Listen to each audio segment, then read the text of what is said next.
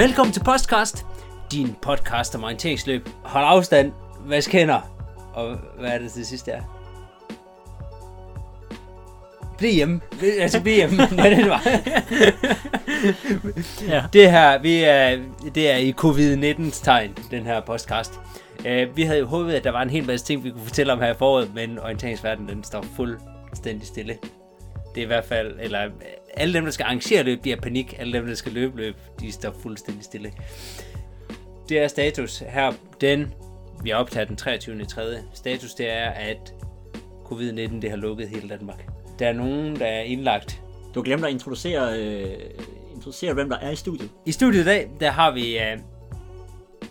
nu er jeg i tvivl om, hvad jeg skal sige, men nu ser jeg landstræner Jeppe Roed og entusiast Jonas Munde. Og jeg er nok også lidt læge. Jeg er uddannet læge. Så den hat har jeg halvt på i dag. Men ja.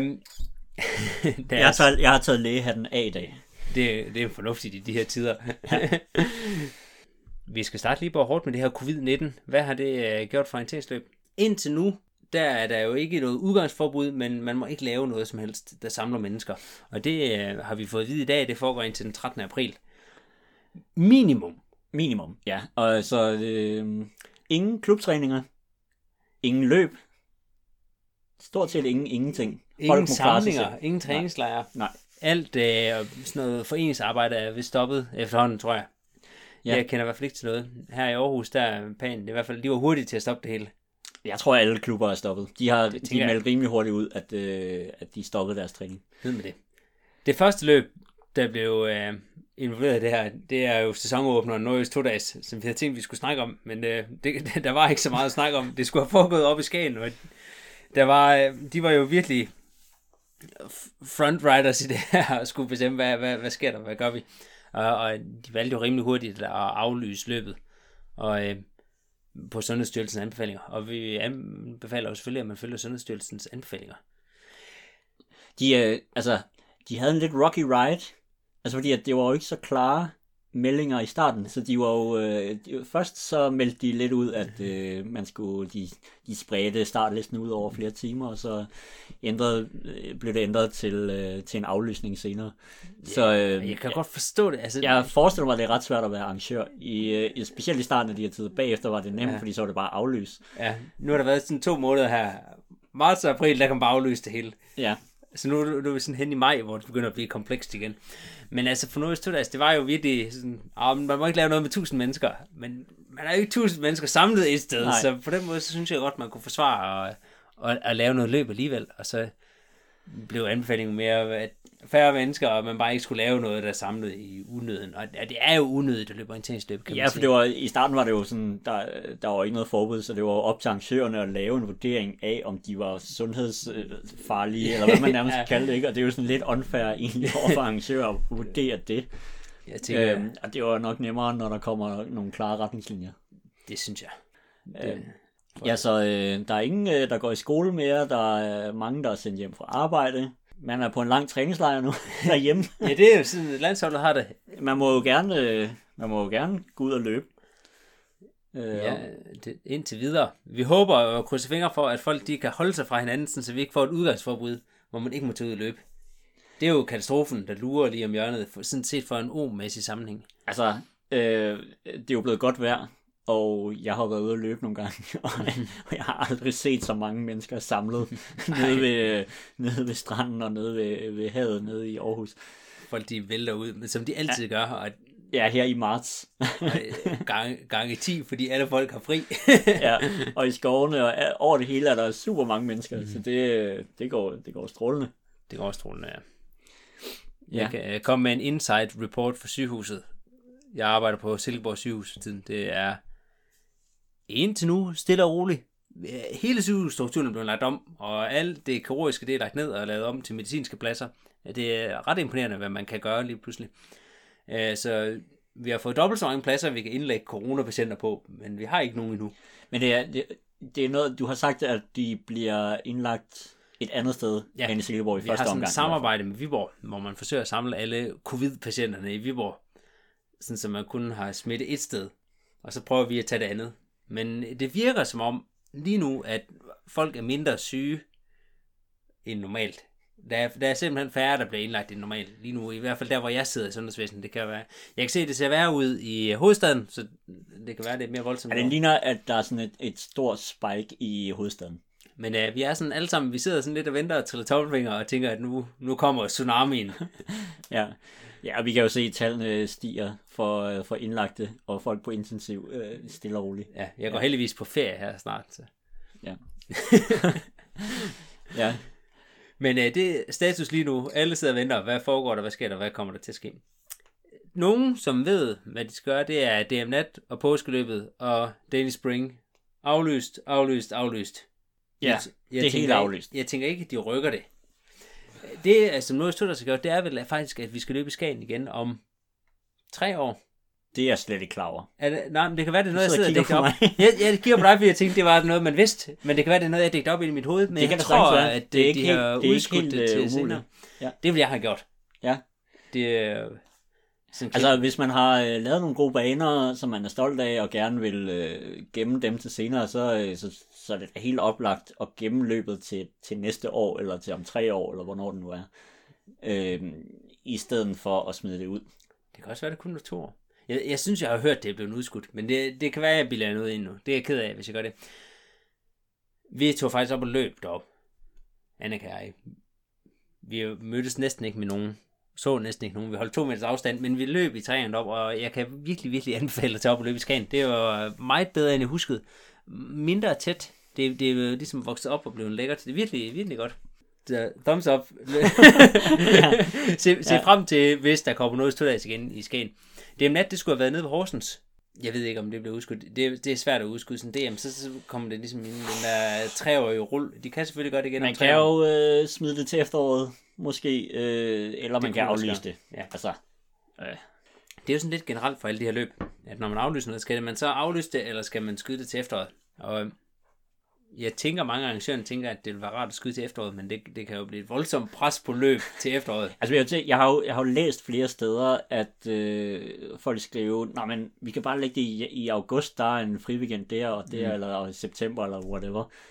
Men hvis alle begynder at tænke sådan, så er der ikke friweekender nogensinde mere, og der kommer til at ligge 4 løb samme dag i hele efteråret. Og så nogle løb bliver unægteligt nødt til at blive aflyst og flyttet til året efter, eller og man ved heller ikke, hvordan situationen ser ud efteråret, så det er sådan lidt tidligere at spå. Det er jo mega svært at sige det her, fordi lige nu forsøger vi den her afbødningsstrategi, hvor vi skal møde så få folk som muligt og smitte så lidt som muligt, så sundhedsvæsenet kan følge med.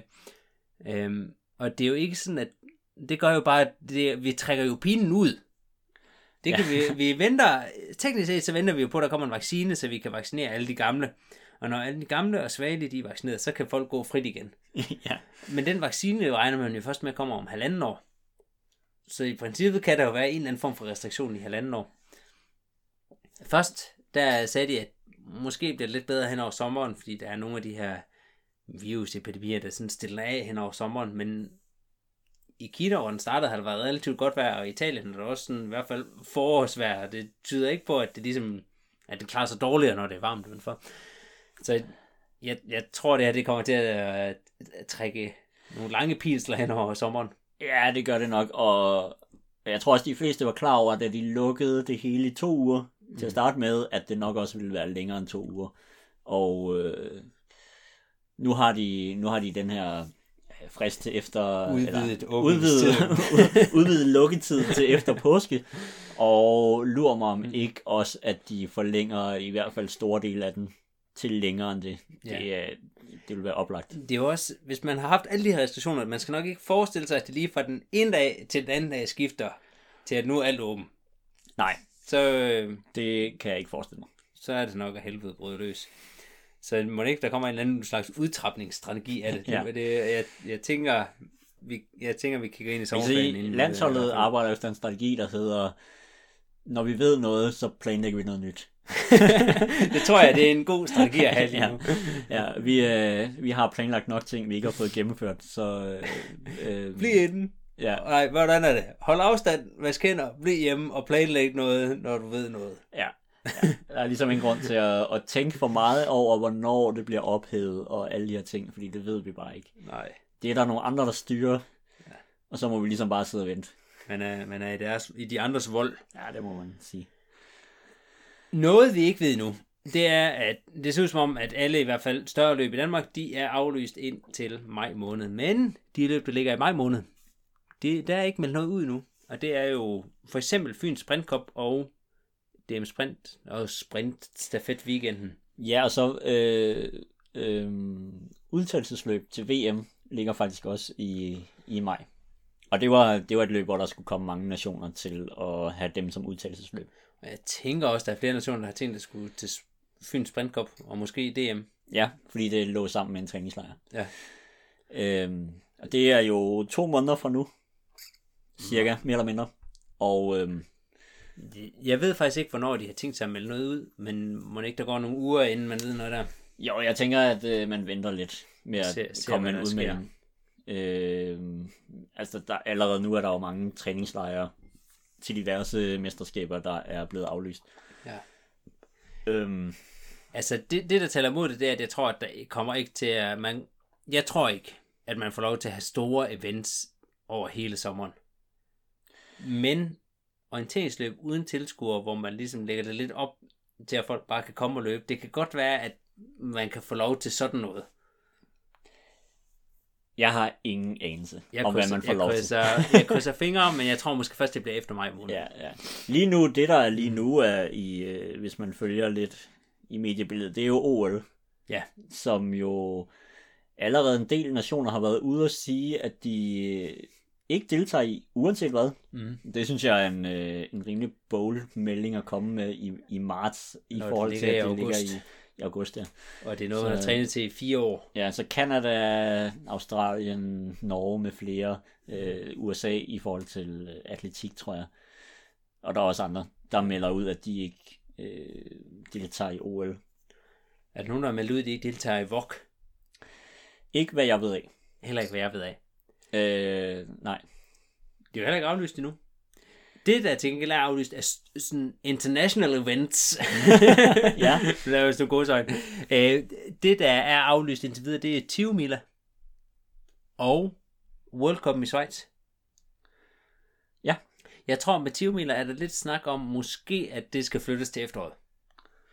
Det vil jo være oplagt. Det er et rumor. Og det kunne man måske godt.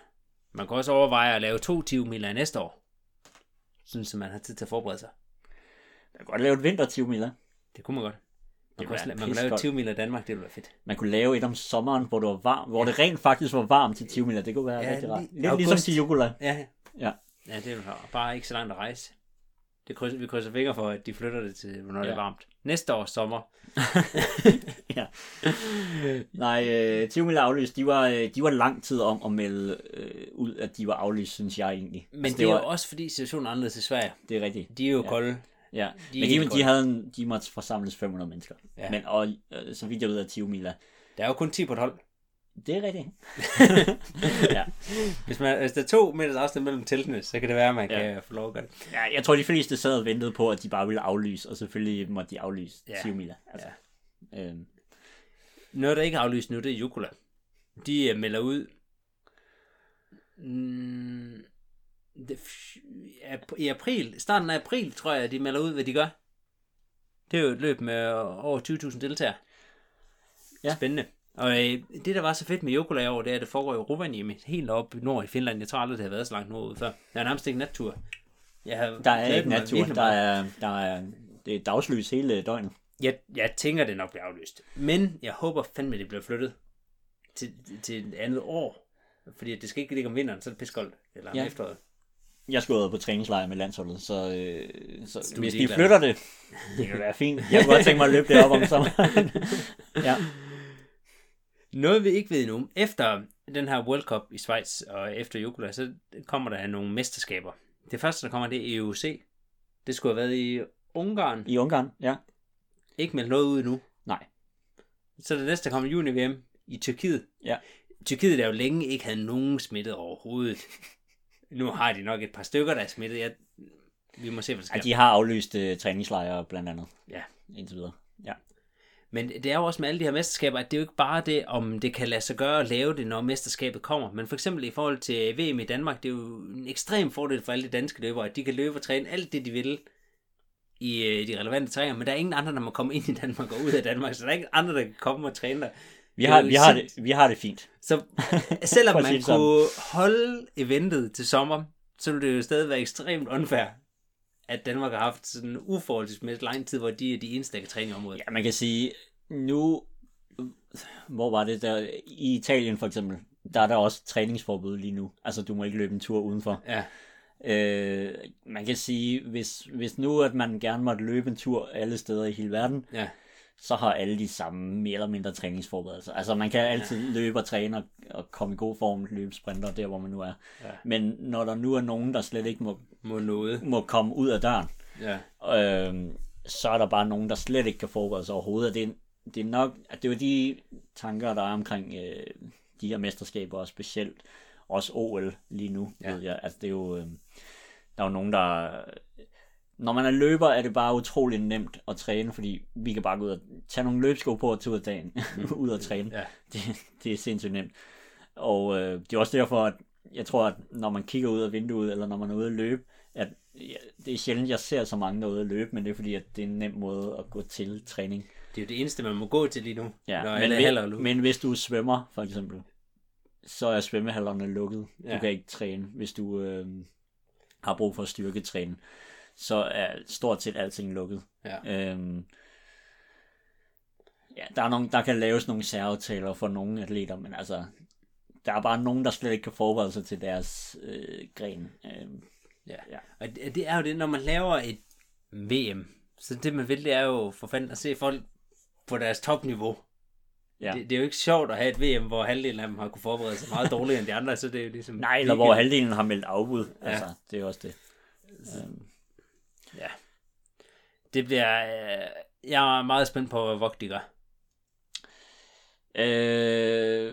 De er sandsynligvis i et kæmpe dilemma lige nu omkring, hvad de skal gøre. Fordi på den ene side er der jo lang tid til. På den anden side er der sikkert folk, der spørger dem, hvad de vil gøre.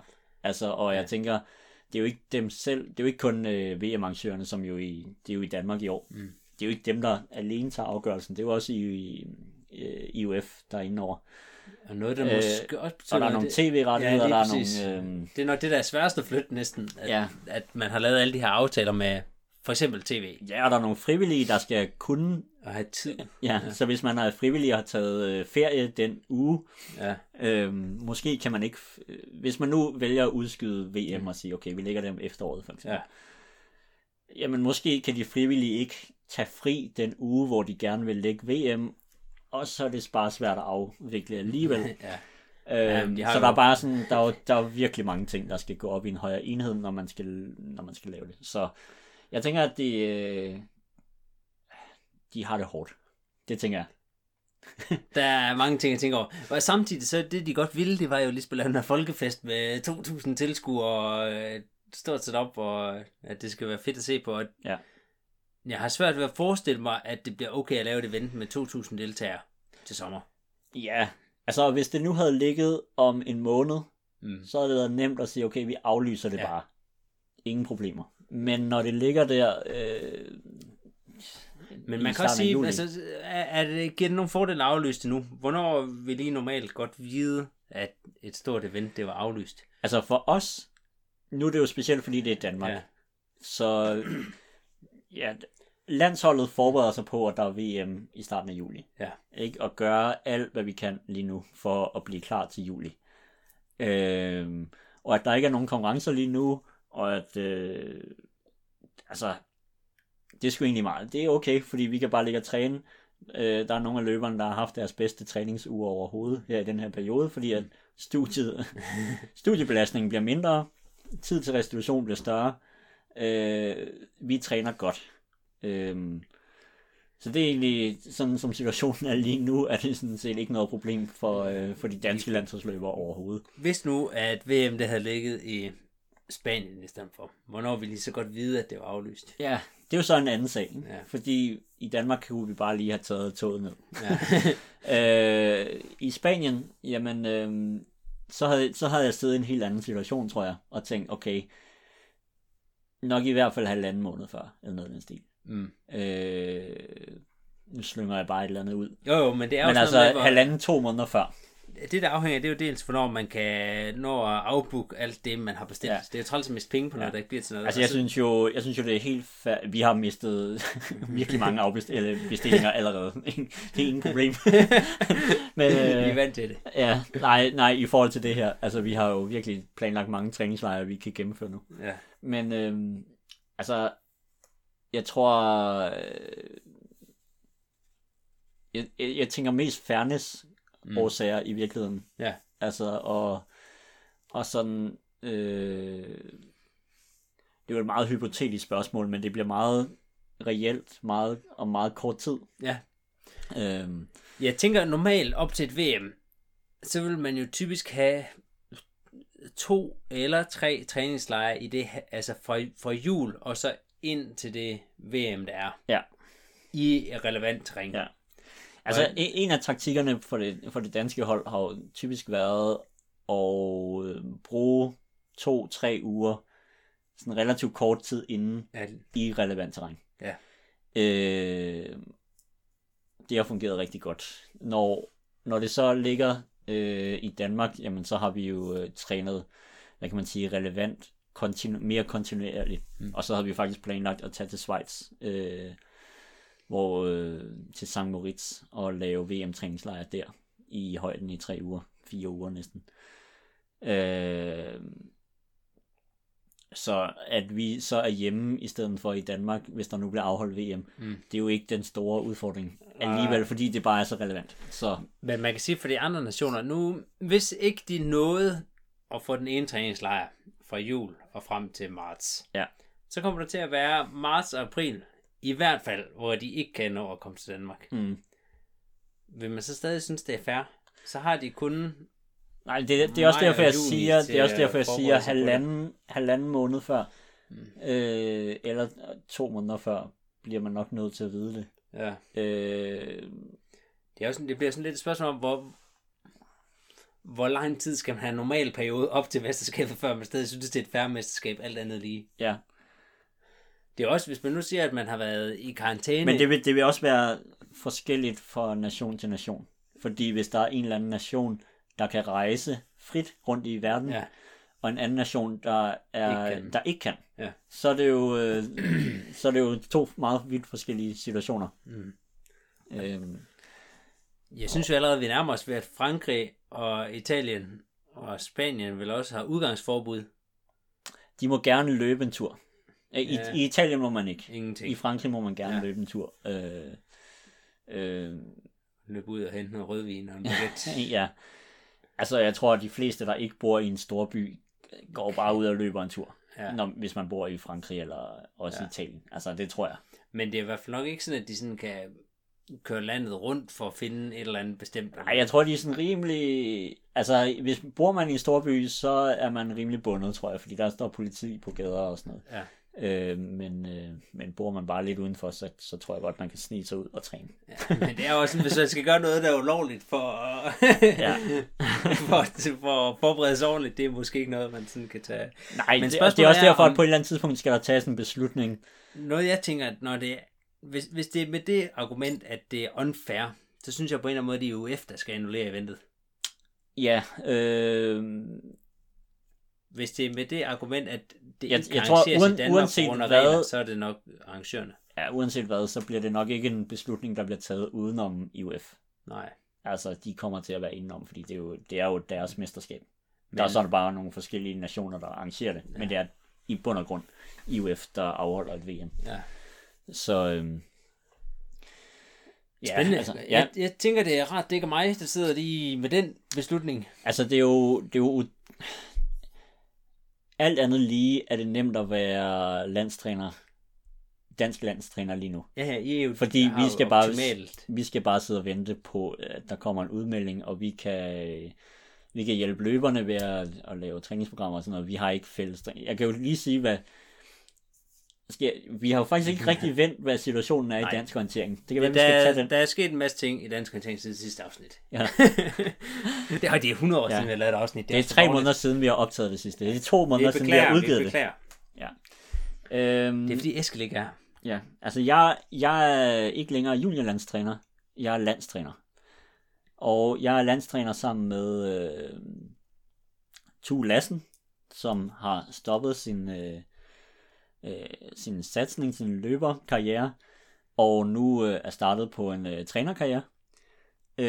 Og så er jeg træner sammen med Rasmus Folino og Astrid Ank, og så er Kenneth Buch, han er cheftræner for os alle sammen. Så vi har egentlig alle sammen titlen af landstræner, for at gøre det helt meget nemt. Altså, til gengæld er det så delt op i nogle grupper, som så ikke bare er et seniorlandshold og et juniorlandshold. Det er noget andet. Ja, så der er forskellige grupperinger nu. Der er en nyoprettet U18-gruppe, som går fra 15,5 år op til 18. Astrid Ank har hovedansvaret for den gruppe. Og så er Rasmus Folino, han er inde over det også. Så har det er dem med de hvide trøjer. Det er dem med de hvide trøjer, ja. De har fået en lille landsholdstrøje. Det er som sådan ikke en landsholdsgruppe, det er mere sådan en national træningsgruppe, som mødes 5 gange om året. Den er relativt stor, 30 løbere. Hvad skal der til, før at man kommer ind i den? Jamen det er TC-trænerne, der indstiller løbere. Så TC-trænerne er tænkt ind i den her gruppe i ret høj grad. Så de er også med på turene. Fordi vi ønskede at give TC-trænerne et stort ansvar, fordi det er dem, der ligesom har den største berøringsflade med de unge talenter i Danmark. Så i første omgang så indstiller de løbere fra deres eget TC, altså enten på Sjælland eller i Syd eller Midt.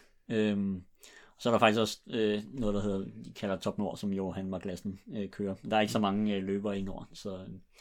Men de indstiller nogle løbere, og så udtager vi så løbere ud fra de indstillinger. Ja. I udgangspunktet udtager vi dem, de indstiller. Ja. Hvis ikke det er sådan way off. Er der sådan en begrænsning for, hvor mange der kan være med? Ja, altså det er omkring 30. Ikke? Okay. Plus minus nogle stykker. Ja. Så det er ikke helt faste grænser. Nej, men altså...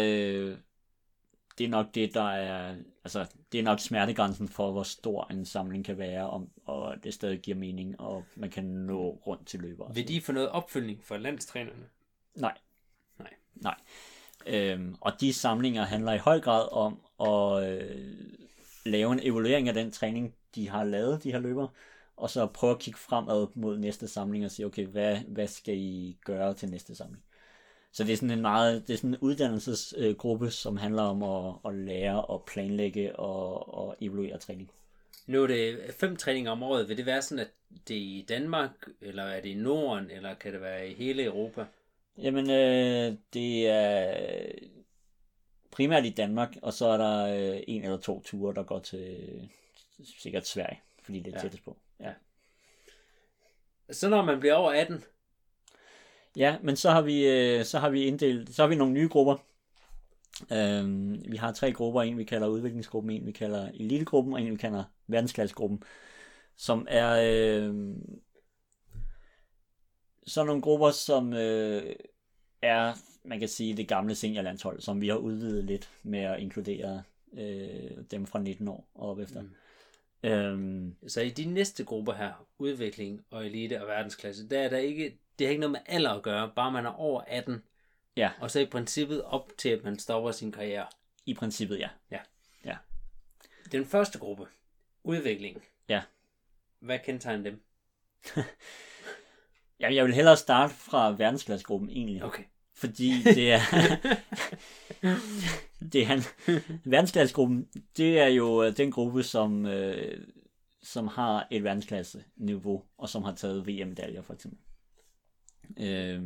Og det her snakker vi til senior-VM. Senior-VM, ja. En junior-VM-medalje vil nok ikke være nok. Altså, det vil ikke være nok til at komme i den gruppe. Der skulle du have noget højere niveau, end at tage en junior-VM-medalje. Ja.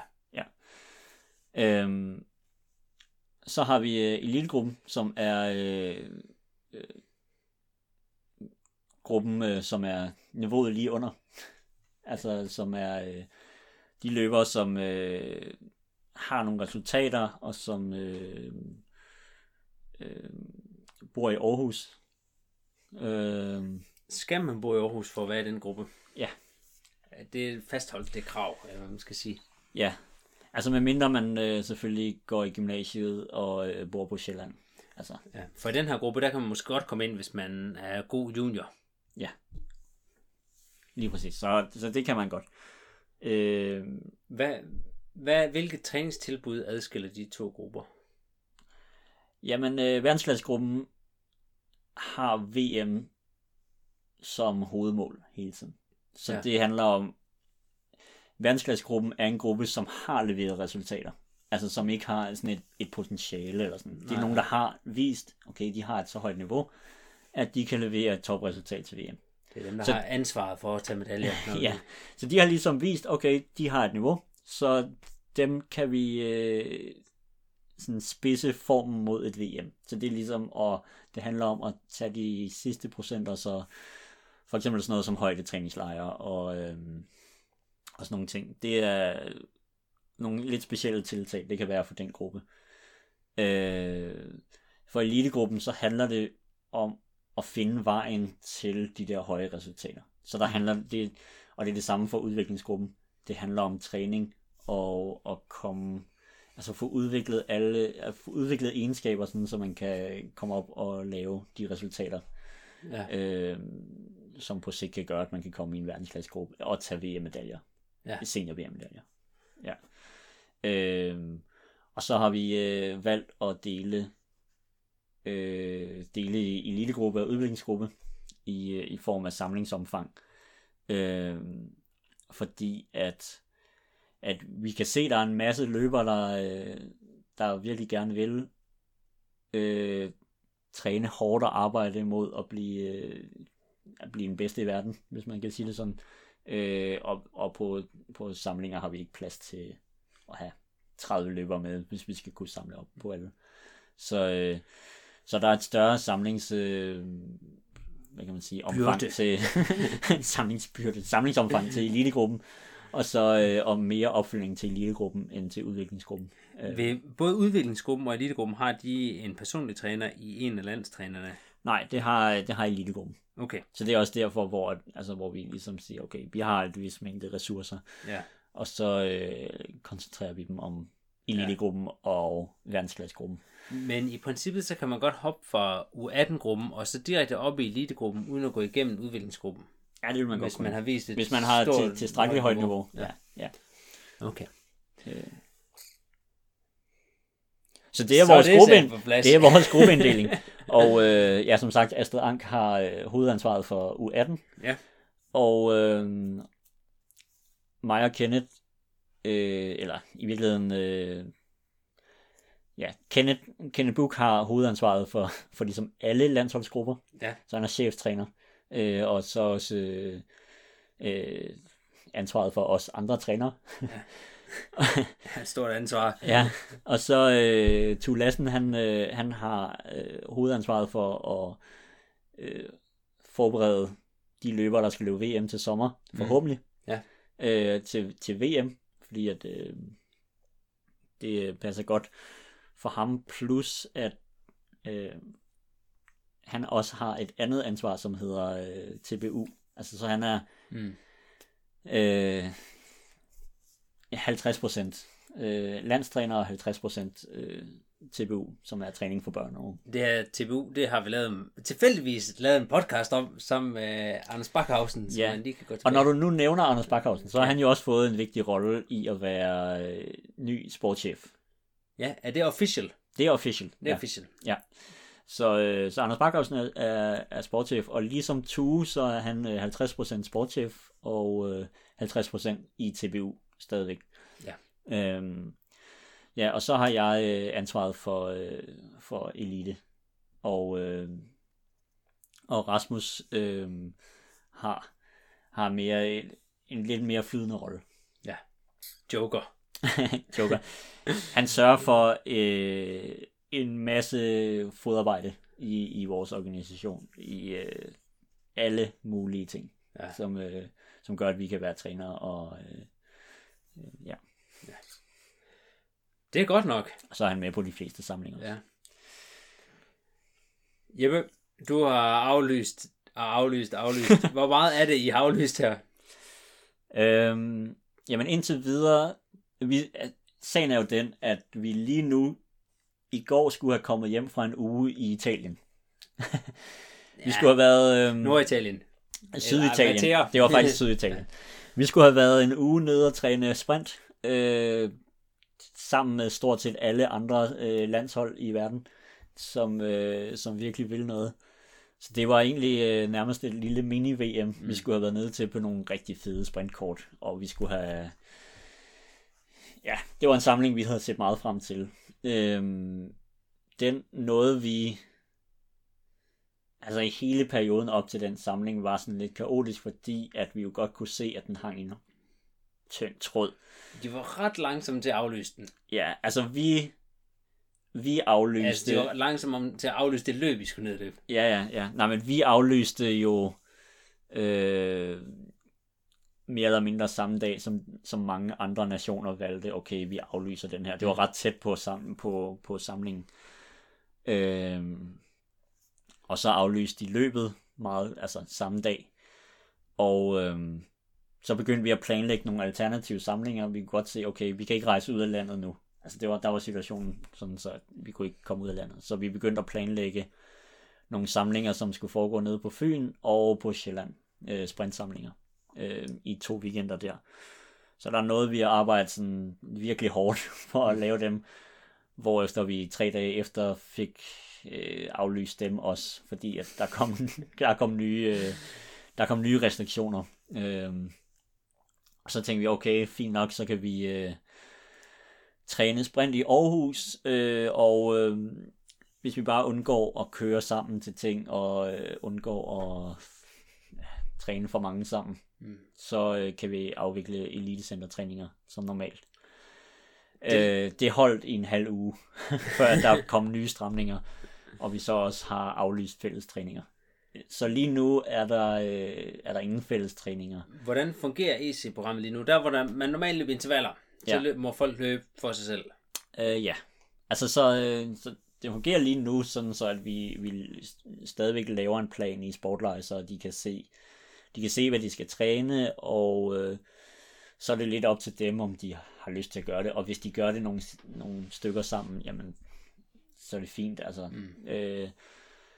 Men det er lidt op til dem, og ligesom også vurdere, om de kan forsvare og træne sammen, eller om de ikke har lyst til det. Det må være op til løberne. Og så træningsplanen er som en slags vejledning. Så følger vi, altså dem, der er landsholdsløbere, følger vi jo op og laver planer sammen med dem, individuelle planer. Ja. Så vi afvikler sprinttræninger, så men det så hvor for eksempel man hvis jeg laver en sprinttræning, så lægger jeg den et sted, hvor de kan afhente den og løbe. Du gemmer den. Jeg gemmer den. Ja. Og så kan de løbe den for eksempel. På egen hånd. På hver deres tidspunkt. Ja. Og de har jo mødt hinanden ude på de der træninger også. Men med 2 meters afstand. Ja. Men det er ikke sådan, at du forskyder postplaceringen 2 meter på hvert kort? Jo. Det er det. Ja. Okay, det er godt. Selvfølgelig. Der er mange poster ude på et blankt åbent område. Ja, nej, så det er sådan lidt udfordret. Men altså,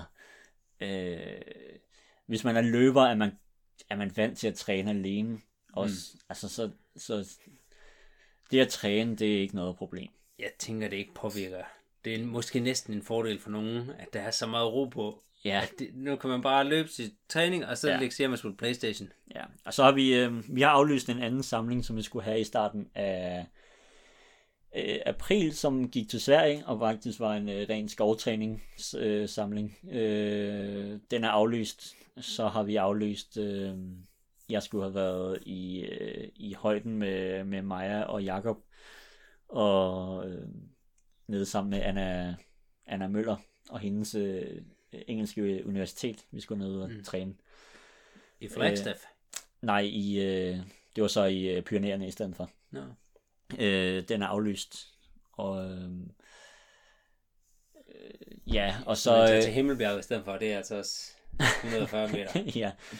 ja, så det er det indtil videre. Altså, vi kommer til at aflyse mere, hvis det bliver nødvendigt. Altså, men altså, vi følger de retningslinjer, vi får opfra. Ja. Altså, det er ret simpelt for os. Ja. Det er sådan... Det er meget lækkert, at I ikke skal sidde med beslutninger. Vi tager ingen beslutninger. Vi følger de retningslinjer, der er, og så agerer vi ud fra det. Altså, og som jeg sagde tidligere, så lige nu så kalkulerer vi med, at der er et VM og et junior-VM og så videre til sommer, indtil det eventuelt bliver ændret. Indtil det modsatte er bevist. Ja, og så må vi lave nye planer der, men lige nu så kan vi ikke gøre andet end at bare at fokusere på, at der kommer et VM og et junior-VM. Det er jo aldrig dårligt at træne godt, kan man sige. Nej, netop. Altså. Men det er måske, det er sådan lidt teknisk, men hvis nu, at man ligesom havde skulle peak ind til VM, og så VM det bliver flyttet en måned, kan man så godt bare trække formen den der måned, eller skal jeg vil sige, der hvor vi er lige nu, der kan vi godt gøre det. Ja. Altså fordi vi ligger i en periode nu, hvor vi træner rigtig meget. Og der kan man bare trække den periode. Den kan vi trække, ja. Og det vil være okay. Men hvis vi havde ligget i formopkøringsperioden, hvor vi var begyndt at træne sådan rigtig hårdt og lidt mere intensivt, så kunne det godt være, at det var sværere at spidse formen til lige der, hvor den skal ramme. Så det ville nok være en udfordring. Yeah. Måske. Altså, og folk reagerer forskelligt. Det kunne være, det kommer også noget om, hvor langt man flytter det. Altså, hvis man aflyser det 14 dage før og flytter det 6 måneder, så er det måske okay. Men... Så er det okay, ja. Men jeg tror altid, det er muligt at lave justeringer, som gør, at man... Man kan også sige, at det vil være lige for alle. Ja. Så... Men jeg tror ikke, vi kommer i en situation, hvor det bliver aflyst så kort tid før. Nej. Så... Ja, vi må se. Altså, som sagt, vi har ingen problemer lige nu. Vi ligger bare og træner. Ja. Jeg siger vi. Jeg træner ikke så meget. Nej, du sidder og svinger pisken over Skype. Nej, men det er nogle meget motiverede løbere, som synes, det er fedt at træne. Så det er sådan... Det er meget godt. Det er jo meget fint. Ja. Så er det let at være træner. Ja. Det leder os jo lidt over til alle dem, som ikke lige er på landshold, men som savner orienteringsløb. Hvad kan man lave, når man sidder derhjemme? Der er mange gode forslag. Det seneste jeg så, det var, at Nydal, de lægger simpelthen en træningsplan op. Det er Anders Nordberg, en kendt norsk orienteringsløber. Han træner der, han lægger en træningsplan op hver uge, og det er sådan nogle ting, man kan lave derhjemmefra. De har blandt andet styrketræning 2 gange om ugen, hvor han livestreamer sig selv og laver øvelserne, og så kan man følge med, hvis man vil det, hvis man er med i deres gruppe. Så har de fælles catching features træning om onsdagen. Og der var også noget andet, så skal de selvfølgelig løbe intervaller, og der er det bare de samme intervaller, man løber, men man må ikke mødes, så gør det. Det synes jeg, det er et godt koncept. Jeg synes, det er fedt, at de holder gang i den her klubtræning, selvom man ikke kan mødes, og laver noget, der er live. Jeg kan også se, jeg klatrer også lidt, og der er rigtig mange af de klatrer, jeg følger, der også laver sådan nogle live sessions, hvor man kan være med i et eller andet styrketræning derhjemme. Og det tror jeg godt, vi kunne bruge mere her i orienteringsløb, sådan mere på klubniveau, måske ikke så meget for eliten. Til dem, der ikke kender det, så er der 2 spil, man kan spille på computer. Jeg kender 2 spil. Det kan være, der er flere. Jeg kender også kun 2. Det ene, det hedder Catching Features. Det er ret gammelt. Det kunne man spille, da jeg var junior. Det må være 12 år gammelt, det i hvert fald. Måske det er mere. Det er ældre, det tror jeg. Grafikken, det ligner sådan noget for Doom, eller sådan noget. Det er jeg tror, det er hakket over Doom. Det er lige hakket over. Det er et orienteringsløbsspil, og det koster et eller andet. Jeg ved ikke, hvad det koster. 10 euros, tror jeg. Det findes stadigvæk, og man skal downloade det. Jeg har kun spillet trial-versionen. Jeg ved bare, at der er flere danskere, der har ligget nummer 1 på ranglisten derinde. Ja. Søren Ødum har været højt op, tror jeg nok. Rico Mogensen har ligget godt. Jeg tror, Søren Schwartz. Ja. Søren Schwartz? Ja, tror jeg. Ja. Vi skal passe på, hvad vi siger. Der er mange, der har ligget godt. Jeg har hørt rygter. Lige nu, jeg tror, at det eksploderer derinde. Ja. Så meget som det nu kan med 20 år gammelt spil. Noget andet, man kan spille, det er noget, der hedder Virtual O. Det er nyere, det er kun nogle år gammelt, og det er en eller anden tjekke, der har siddet og programmeret det, og grafikken skulle være rigtig, rigtig god, til gengæld så skal man have sådan en rigtig game. Tror du, han er tjekke? Nej, det ser jeg med noget. Ja, det tror jeg, jeg følger ham. Okay, jeg tror han er slovener eller sådan noget. Okay, men det er et slavisk navn. Slovakiet måske? Det er øst for Tyskland. Okay. Sydøsten. Jeg har spillet det en gang også. Jeg har aldrig prøvet det, men jeg følger det meget inde på Facebook, og så er der en nye billeder op. Det ser virkelig flot. Virkelig flot ud, ja. Det er meget flot. Jeg spillede det på en bærbar, der bestemt ikke kunne trække det. Så man skal have en lidt god computer, men ellers så tror jeg, det er værd. Jeg har bildet mig ind, man kan downloade på Steam, og spille over Steam, men jeg søgte efter det i dag, da jeg sad og spillede Counter-Strike, og jeg kunne finde det. jeg lægger lige et link op til begge spil, så man selvfølgelig bare kan følge det link, og så komme ind og spille noget. Jeg tror virkelig, det er relevant. Tror du ikke, det er relevant? Jo, helt klart. Ja. Det er i hvert fald, altså når ikke man kan komme ud i skoven, så tror jeg faktisk, jeg tror, det er virkelig godt. Jeg har snakket med Rikke om det flere gange, han tror også, det er godt. Det er ligesom stemt. Så er det godt. Han tror, det er godt. Han har heller ikke spillet det, eller hvad? Ja, han har spillet det mega meget. Nå. Noget andet, man kan lave, det er jo, at klubberne, selvom man ikke har en klubtræning, så er der jo ikke nogen, der forbyder folk i, at man kan tage ud og hente et kort, og så løbe en tur alene. Det må man jo godt.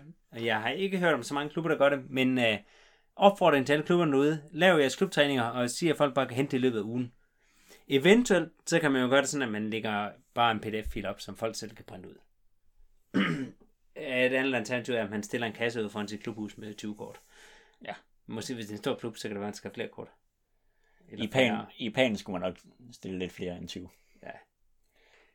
Noget andet, man kan gøre, det er, at man kan, det ligger lidt op ad det andet, det er over på Sjælland, der kan se, at de kører noget, der hedder Corona Cup. Det foregår på Facebook. Der er en, der har lavet... Det er Lasse og Tim Falk-Weber. 10 baner, 15 baner. De har lavet nogle baner, og puttet nogle poster i skoven, og så kan man printe selv og tage ud og løbe. Ja, hvis man holder god afstand. Ja. Jeg ved ikke, om de har lavet sådan, at de har lagt dem på O-Tracken også, så man kan... Jo, de ligger også på O-Track. Ja. Det tænkte jeg, de ville have gjort. Godt tiltag. Hvis man har lyst til at gøre det i Jylland, så kan man også gøre det. Det kan man bare gøre. Der er ikke nogen, der forhindrer folk i at lave nogen. det er der. Jo, det kan man bare gøre. Men det, der forhindrer for, det er jo, at de måske ikke har kortfilm. Jeg synes jo, at nu her i de her for vores land så alvorlige tider, så kunne det godt være nu, hvor alle klubberne bare skulle lægge deres kort offentligt op. Og så kunne man selv... Og så tegne dem i OCAT. Ja, tegne dem i OCAT, lægge dem offentligt op. Og så kan man jo gå ind og lave sin egen bane, hvis klubberne vil gøre det. Det er så let at sige, når man ikke kan tegne kortene selv. Men ja, nu har jeg faktisk... fedt. Det er jo en af de ting, jeg sidder og laver nu. Det er, at jeg sidder og tegner kort. Alle må bruge de kort. Hjertens gerne. Det er jo fandme, det er jo derfor, jeg laver dem. Hvis de det er jo ikke for... til noget som helst, så må de godt. Ja, det er sgu da derfor, jeg laver de kort, mand. Jamen, det har altid undret mig det her med, hvorfor de der kort ikke er fri. Jeg synes, det er fandme, hvis man nu laver DM, så kan man måske ikke bare låne Sølvårets kort og så lave DM. Men hvis bare jeg var ude og løbe i Tokkekøb Hegn eller et eller andet, så ville jeg da synes, det var rart, hvis jeg bare kunne printe det kort ud. Ja, selvfølgelig. Det var ikke en kritik af Sølvåret. Det ved jeg ikke, om det kunne lyde sådan. Det kunne have været alle klubber. Jeg tror, at Sølvåret er meget large med det her. Jeg har kun... Nu har jeg kørt ud af en tangent omkring Sølvåret. Jeg kan godt lide Sølvåret. Nej, der kommer nogen efter dig nu. Ja, det tror jeg. Nej, det er ærgerligt, fordi jeg har et særligt forhold til Sølvåret. Jeg kan godt lide Sølvåret.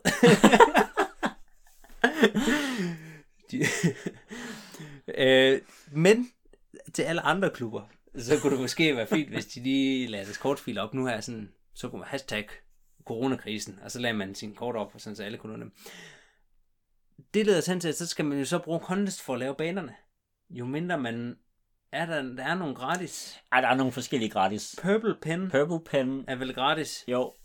Og så er der det der Open on Team Mapper, kan man nok også godt lave en bane i.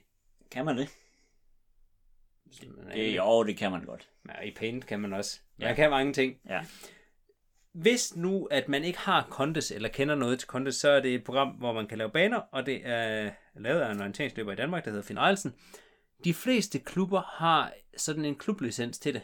Og hvis man nu skriver ind på klubbens Facebook-side, hej, hvad er loginet til vores Contest, så vil man i de fleste tilfælde kunne få et login. Og på den måde vil det sådan være gratis for dig, men klubben har betalt for det. Godt lille fif, hvis du vil ud og lave den egen bane. Vi har overvejet, om vi skal lave... Ja, nu lover du noget. Jeg lover noget, men det er også nogle ting i den her podcast, at vi lover ting, som vi ikke holder. Ja. Vi kunne godt tænke os at lave en tutorial til det her contest. Så det kan være, det kommer, hvis vi bliver helt lockoutet. Ja, altså, vi har ret godt styr på Condes. Kan vi ikke godt blære os lidt? Jeg havde det engang. Jeg har ikke Okay, brugt det så jamen, meget. jeg bruger det jo hele finde ud af tiden. det, vil jeg sige. Jeg bruger det dagligt. Ja. Vi kan godt tænke os at lave... Okay, planen var, at vi ville lave... Er den ikke stadigvæk det? Jo, det er en plan. På et eller andet tidspunkt, et eller andet år, 2002 og 20 eller noget. Vi skal ikke flere 20 noget planer. Nej. Der laver vi en serie af små, korte instruktionsvideoer til Condes. Alle de smarte funktioner, der findes, og der findes rigtig mange. Det kan alt muligt. Og noget andet, der er smart ved Condes, det er, at man kan skrive til fornøjelsen, og så laver han det, man godt vil have. Han har, ja, altså, det har jeg jo gjort tit, og han har en lang liste, og han skal nok få det lavet på et eller andet tidspunkt, men han har travlt. Ja. Men nu kan det være, at han ikke kan komme på arbejde, så kan det være, at han kan lave endnu mere ja, men han Condes. kan sikkert lave sit arbejde indenfra. Ja, men har man en god idé, så bliver det sgu bare lavet. Noget andet, man kan gøre, hvis man sidder derhjemme, det er, at man kan altid lave styrketræning. Og hvis nogen der synes, at styrketræning det er rigtig sjovt, så kan de jo lægge det online op, sådan så folk de kan følge med. Det savner jeg. Det tænker jeg, at der er nogle af det kunne nogle af de landsholdsløbere godt gøre, at lave sådan en online session, hvor folk kunne være med på styrketræning hjemmefra. Det kan du opfordre dem til. Ja. Og så får de også dokumenteret, at de har gjort det. Det opfordrer vi dem hermed til. Men faktisk så, vi har jo en fysisk træner fra Team Danmark, der laver styrketræningsprogrammer til vores løbere. Så de kan jo godt bruge det, eller lave det program live, og så se, hvad laver landsholdet af styrketræning. Lige præcis. Ja. Det stemmer vi for, at det gør. Noget andet, man kan gøre, det er, hvis man for eksempel er fuldstændig lockoutet inde i sit hus, ligesom nede i Italien, hvor der jo også orienteringsløber, blandt andet Riccardo Scaletti, han har jo lagt op, at han løber intervaller på trapperne derhjemme. Så hvis det går helt galt, og vi bliver fuldstændig spadet i vores hus, så er der altså stadigvæk noget, du kan lave. Man kan fint løbe intervaller på trapperne derhjemme. Jeg ved ikke, om man stadig gør det. Jeg forestiller mig noget, man bliver træt af lynhurtigt. Ja. Du er ikke helt motiveret for ideen, kan jeg høre. Ja, nej. Men altså, det lyder da meget sjovt. Jeg kan også... Bare ikke for de andre i opgangen, måske. Man kan også tegne kort over sit eget hus, og så lave baner til hinanden derinde. Ja, det er virkelig god træning. Det er udmærket træning. Det er bedre end ingenting. Det er sådan marginalt bedre end ingenting. Jeg tror, det er bedre med catching features end det. Ja. Men det kan være, det andet er sjovere. Med det, så har vi ikke sådan vildt mange flere forslag til, hvad man kan lave. Vi krydser fingre for, at virusen praller af her i Danmark. Jeg ved ikke, hvorfor den skulle gøre det. Men i hvert fald, at vask hænder. Jeg kan ikke huske det. Bliv inde. Vask hænder, bliv inde. Hold afstand. Hold afstand og vær derhjemme. Ja, bliv inde og vær hjemme. Og lav først planer, når du ved, hvad det er, der skal ske. Ja. Så jeg for at citere, nej, ikke at citere, men kontroller det, der kan kontrolleres, og acceptere det, der ikke kan ændres. Hvem siger det? Det siger vores sportspsykolog. Ja. Vores tidligere sportspsykolog, Christoffer Henriksen. Det kan være afsnittet skal hedde det. Ja. Det er godt. Så ja. Så er der kun tilbage at sige, at vi har også en praktikant. Og hun har sendt det her indslag ind, som vi skal høre her. Værsgo. Mit navn er Iben Marie Kurt Valerie, og jeg er praktikanten her på Podcast. Det er lidt en speciel tid med coronavirus i disse dage, og jeg har lavet en aftale med landsholdsløber Cecilie Klysner, for at høre, hvad hun får tiden til at gå med. Men selvfølgelig så snakker vi over telefonen for at gøre det så coronavenligt som muligt. Hej. Hej Sille. Hej. Har du det godt? Ja. Også i disse coronatider? Ja, det er lidt specielt. Men jeg har det godt.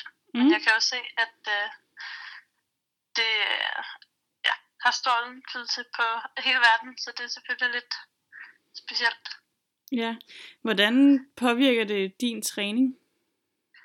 Jamen, jeg har faktisk været skadet de sidste par uger, så altså, for mig har det været fint egentlig at give kroppen noget ro, og fokusere på at bare slappe af. Og så er vi jo så heldige med at løbe, at det kan man stadig gøre med god kvalitet. Så der er nok andre sportsgrene, hvor er sværere at komme ud på den anden side og bevare den form, man havde inden. Hvad laver du så? Jamen, jeg løber og cykler og laver lidt styrketræning udenfor. Men egentlig meget det, jeg også gjorde inden. Okay, så det har ikke haft så stor påvirkning, at det hele Altså, er lukket ned? Det påvirker selvfølgelig, at al træning er aflyst, og at man træner meget selv. Og den motivation, der er i ligesom at mødes med de andre, og se frem til forårets konkurrencer og alt, at det ligesom er blevet fjernet. Så det er lidt sådan et vakuum, hvor man bare prøver at holde den kørende, og ligesom afventer situationen og ser, hvad der sker. Hvad med i forhold til det med, at centrene, fitnesscentre og sådan noget er lukket ned, nu hvor du er skadet? Ja, altså jeg har en cykel, som jeg kan bruge. Så nu har vejret jo heldigvis været virkelig fint. Så ja, det har egentlig bare været at cykle i stedet for udenfor. Men hvordan sådan, altså en ting er, at vejret er godt, og du stadig kan træne, men hvordan sådan rent mentalt, tankemæssigt? Ja, altså jeg tror sådan, nu når 10 miler og World Cup, så alting bliver aflyst, så føles det lidt som om, at hele sæsonen den bare bliver skubbet lidt på ubestemt tid indtil videre, og det gør måske også, at jeg ikke har sådan helt vildt travlt med at træne mega hårdt lige nu, fordi jeg ved ikke helt, hvornår jeg skal være klar. Så på den måde har jeg egentlig bare prøvet at tage det stille og roligt, og ikke gå helt i panik over, at jeg ikke kan komme ned på en cross-trainer, og ikke kan gøre de ting, jeg plejer, og bare lige acceptere, at lige nu, så er der nogle andre ting, der er vigtigere, og at tage det stille og roligt, og se, hvad der sker. Er det noget, I har snakket om på holdet, i forhold til tanker omkring VM og så videre? Nej, faktisk slet ikke. Så. Har du selv gjort dig nogle tanker omkring det? Ja, altså jeg tror, der er en rimelig sandsynlighed for, at det bliver udskudt.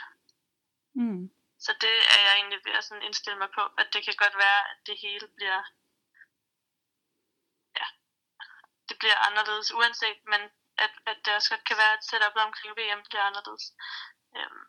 Men der tror jeg, at jeg i stedet for at gætte på, hvordan det muligvis kan blive, så tror jeg måske bare, at jeg prøver at lægge det lidt væk, indtil at vi ved noget, som man rent faktisk kan forholde sig til, i stedet for at gå og gætte på alle mulige scenarier. Men det er jo meget mærkeligt, når det er sådan et år, hvor man virkelig har planlagt alt til mindste detalje, og pludselig så kommer der bare nogle udefra kræfter og vælter rundt i det hele. Men Men har det påvirket din træning sådan nu, eller kører du bare, som du plejer? Eller jeg har jo lige været skadet, så jeg har egentlig mest bare trænet, hvad min skade har til, at jeg kunne træne, og så har jeg trænet hårdt og rigtig meget i både januar og februar. Så jeg tror, for mit vedkommende har det egentlig været rigtig fint at være tvunget til bare at slappe ordentligt af. Indtil videre, nu må vi se. Nu bor du jo sammen med Anne-Trine, norsk orienteringsløber. Ja. Bruger I hinanden? Ja, helt vildt meget. Så vi snakker jo meget om det her, og hvordan man skal forholde sig til det, og hvad vi skal gøre. Så når vi sørger for at lave en masse andre ting, som vi kan gøre os med. Så vi har sådan lidt små projekter, som vi prøver at fylde dagen ud med. Har været ude og vinterbade og haft noget spa-dag og malet. Det kan være, du kunne komme med nogle gode tips til, hvad man ellers kan lave, når man ikke skal træne. Ja, altså man kan jo tage en kort. Det er et projekt, vi har haft herhjemme i hvert fald. Og så kan man jo kigge på kort og så videre. Men for mit vedkommende kan jeg mærke, at nu når det hele bliver udskudt, så motivationen for selve nørkningsdelen bliver også mindre og mindre, fordi man ved ikke rigtig, hvad man skal forberede sig på. Så det har også været fedt bare at lave nogle helt andre ting. Som for eksempel at give sig i kast med at male, eller lave noget yoga, eller alle mulige ting, man måske normalt ikke lige synes, man har så meget tid til. Så det er bare at være kreativ. Nu er Andrine jo også landsholdsløber, men har de snakket om det over hos dem? Ved du noget om det? Nej, jeg ved ikke specifikt, hvad de har snakket om. Jeg ved, at hun snakkede med Jørgen i går. Jeg tror, de snakkede lidt om det. Men det er også svært, hvad man skal snakke om, når man ikke rigtig ved noget andet, end at tingene nok bliver anderledes, men ikke hvordan anderledes. Så jeg tror bare, at man gør sig selv en tjeneste ved bare ligesom at prøve at slappe lidt af i det, og tage det en ting i gangen, og så ligesom bare acceptere, at lige nu, så handler det ikke om orienteringsløb. Altså så handler det om noget, der er vigtigere, og det er altså det er jo menneskeliv, så det er sådan, ja. Det er bare sådan, der. Ja, så det har I været gode til at hvile i? Ja, det synes jeg. Har du nogle gode tips til, hvad man kan træne, nu hvor man ikke kan komme i fitness og gøre, som man plejer? Altså, jeg synes jo, alle de der videoer, man kan finde på YouTube og Instagram og sådan noget, altså, de kan være mega sjove og mega gode, og sådan, så er der ligesom et program, man skal igennem.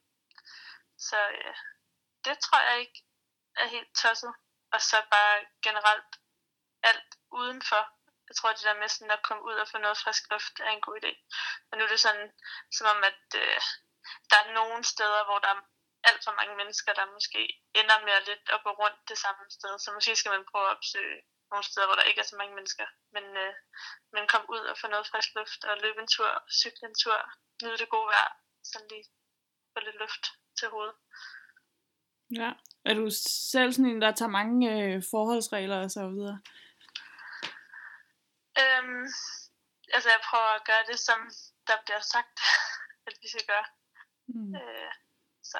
Og det er selvfølgelig også derfor, at vi snakker over telefon lige nu, og ikke har mødtes in real person, for at lave interview. Altså i disse dage, der hænger jeg bare meget ud med Andrine, og så, så har vi lavet noget styrketræning, hvor vi har mødtes, og så har vi taget alle de forholdsregler, vi kunne.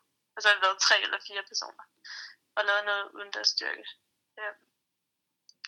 Men ellers så begrænsede kontakten så meget som muligt. Jeg tror også, det er fordi min indstilling er også sådan lidt, at måske er det ikke den rigtige reaktion at gå i panik over, at nu skal jeg fylde min dag ud med alt muligt, nu skal jeg lave alt muligt, men måske at man bare skal forholde sig lidt mere sådan, ikke være så bange for at kede sig, og ikke være så bange for bare lige at tage det roligt, ikke være så bange for at komme i dårlig form. Bare lige sådan,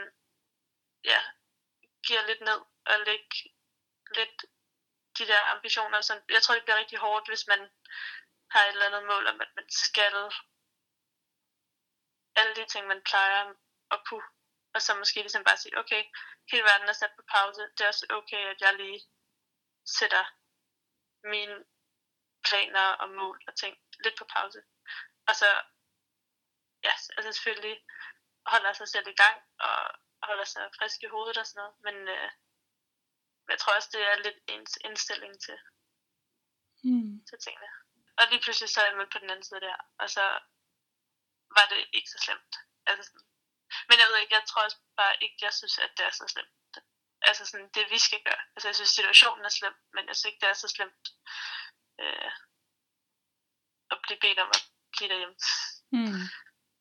Nej, så får man nogle andre ting ud af det i stedet for. Ja, altså sådan, jeg har det fint i hvert fald. Jeg kan sagtens hygge mig. Jeg kan også sagtens hygge mig i nogle uger endnu. Det er ikke med. Ja, nu er der lige blevet pålagt 3 uger. Ja. Ved du, hvad du skal lave? Jamen, jeg skal bare stå op, stille og roligt, lave en kop kaffe, måske læse lidt. Ja, vi har jo undervisning online, så der er stadig skole. Og vi har noget projekt og noget, vi skal have færdigt. Så der er noget skole, skal jeg løbe nogle ture. Ja. Dejligt. Sådan nogle ting. Lave noget mad, lave noget god mad. Ikke noget særligt. Hyggeligt. Altså, jeg ved ikke, jeg har ikke nogen spændende ting at sige. Eller sådan, jeg har ikke noget sådan... Så bare det her, det er mega fedt. Det kan man gå ud og lave. Jeg synes generelt også, at der er mange af dem, der er på de sociale medier, som laver alle mulige sjove tiltag. Jeg ved, der er ham der, Melvin, ham der komikeren. Ja. Han har lavet sådan noget med, at han laver sådan noget morgengymnastik hver morgen, og så har han en eller anden kendt igennem på Skype eller sådan noget. Og så skal de ligesom lave øvelserne med ham. Og jeg tror bare, hvis man finder sådan nogle små rutiner, som man ligesom stadig har lidt struktur på dagen, det tror jeg kan hjælpe lidt. Men at man ligesom føler, at man får noget ud af dagen. Ja. Det er nok meget det der med at føle, at man har et formål med at stå op, mere end at det måske egentlig er et specielt formål i sig selv. Men at man ligesom får lavet lidt nogle rammer, så man ikke ender med at lægge sig i Netflix 7 timer i døgnet. Jeg tror sådan, altså for os, så er hverdagen ikke så meget anderledes, end den plejer. Nej. Så det er ikke så hårdt. Altså sådan, fordi vi ikke er så vant til de der sådan helt strukturerede rammer i forhold til, at man er væk hjemmefra fra 8 til 4 eller et eller andet. Altså vi er jo lidt vant til bare sådan at tage ud og træne, og så komme hjem og være lidt hjemme, og så muligvis lidt på studiet, eller også læser man bare hjemmefra. Så det er jo bare, altså for os er det nærmest, som det plejer. Bortset fra, at vi ikke mødes 20 mennesker om morgenen og træner sammen. Ja, det er jo godt så. Ja. Tak fordi du var med, Sille. Ja, det var så lidt. Så må du have en fortsat god coronatræningstid. Jamen, i lige måde. Du må nyde den ekstra fritid. Jo, tak. Hej hej. Hej. Mit navn er Iben Marie Kurt Valerie, og jeg er praktikanten her på podcast.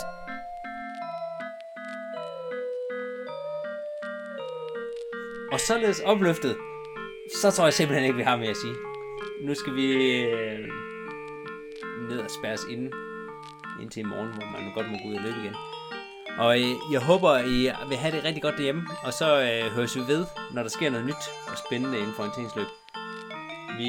Vi ser tiden anden. Det kan være, at vi laver noget med nogle løbere. Vi kan høre, hvad de går og laver. Vi kan høre, hvad de laver. Vi har mange idéer. Det er aldrig idéerne, der mangler. Det vil jeg sige. Vi har mange idéer, og hvis bare 1% af dem blev til noget, ikke? Så prøv lige at tænke, hvad det kunne blive til. Og sådan håber jeg også, I har det derhjemme. Med det, så har vi altså ikke ved at sige, ha' det godt, hej hej, vi høres ved, og keep safe og følg Sundhedsstyrelsens anbefalinger. Og må han er læge, så hør lige på, hvad han siger. Nej. Stop. Hvordan stopper jeg det her?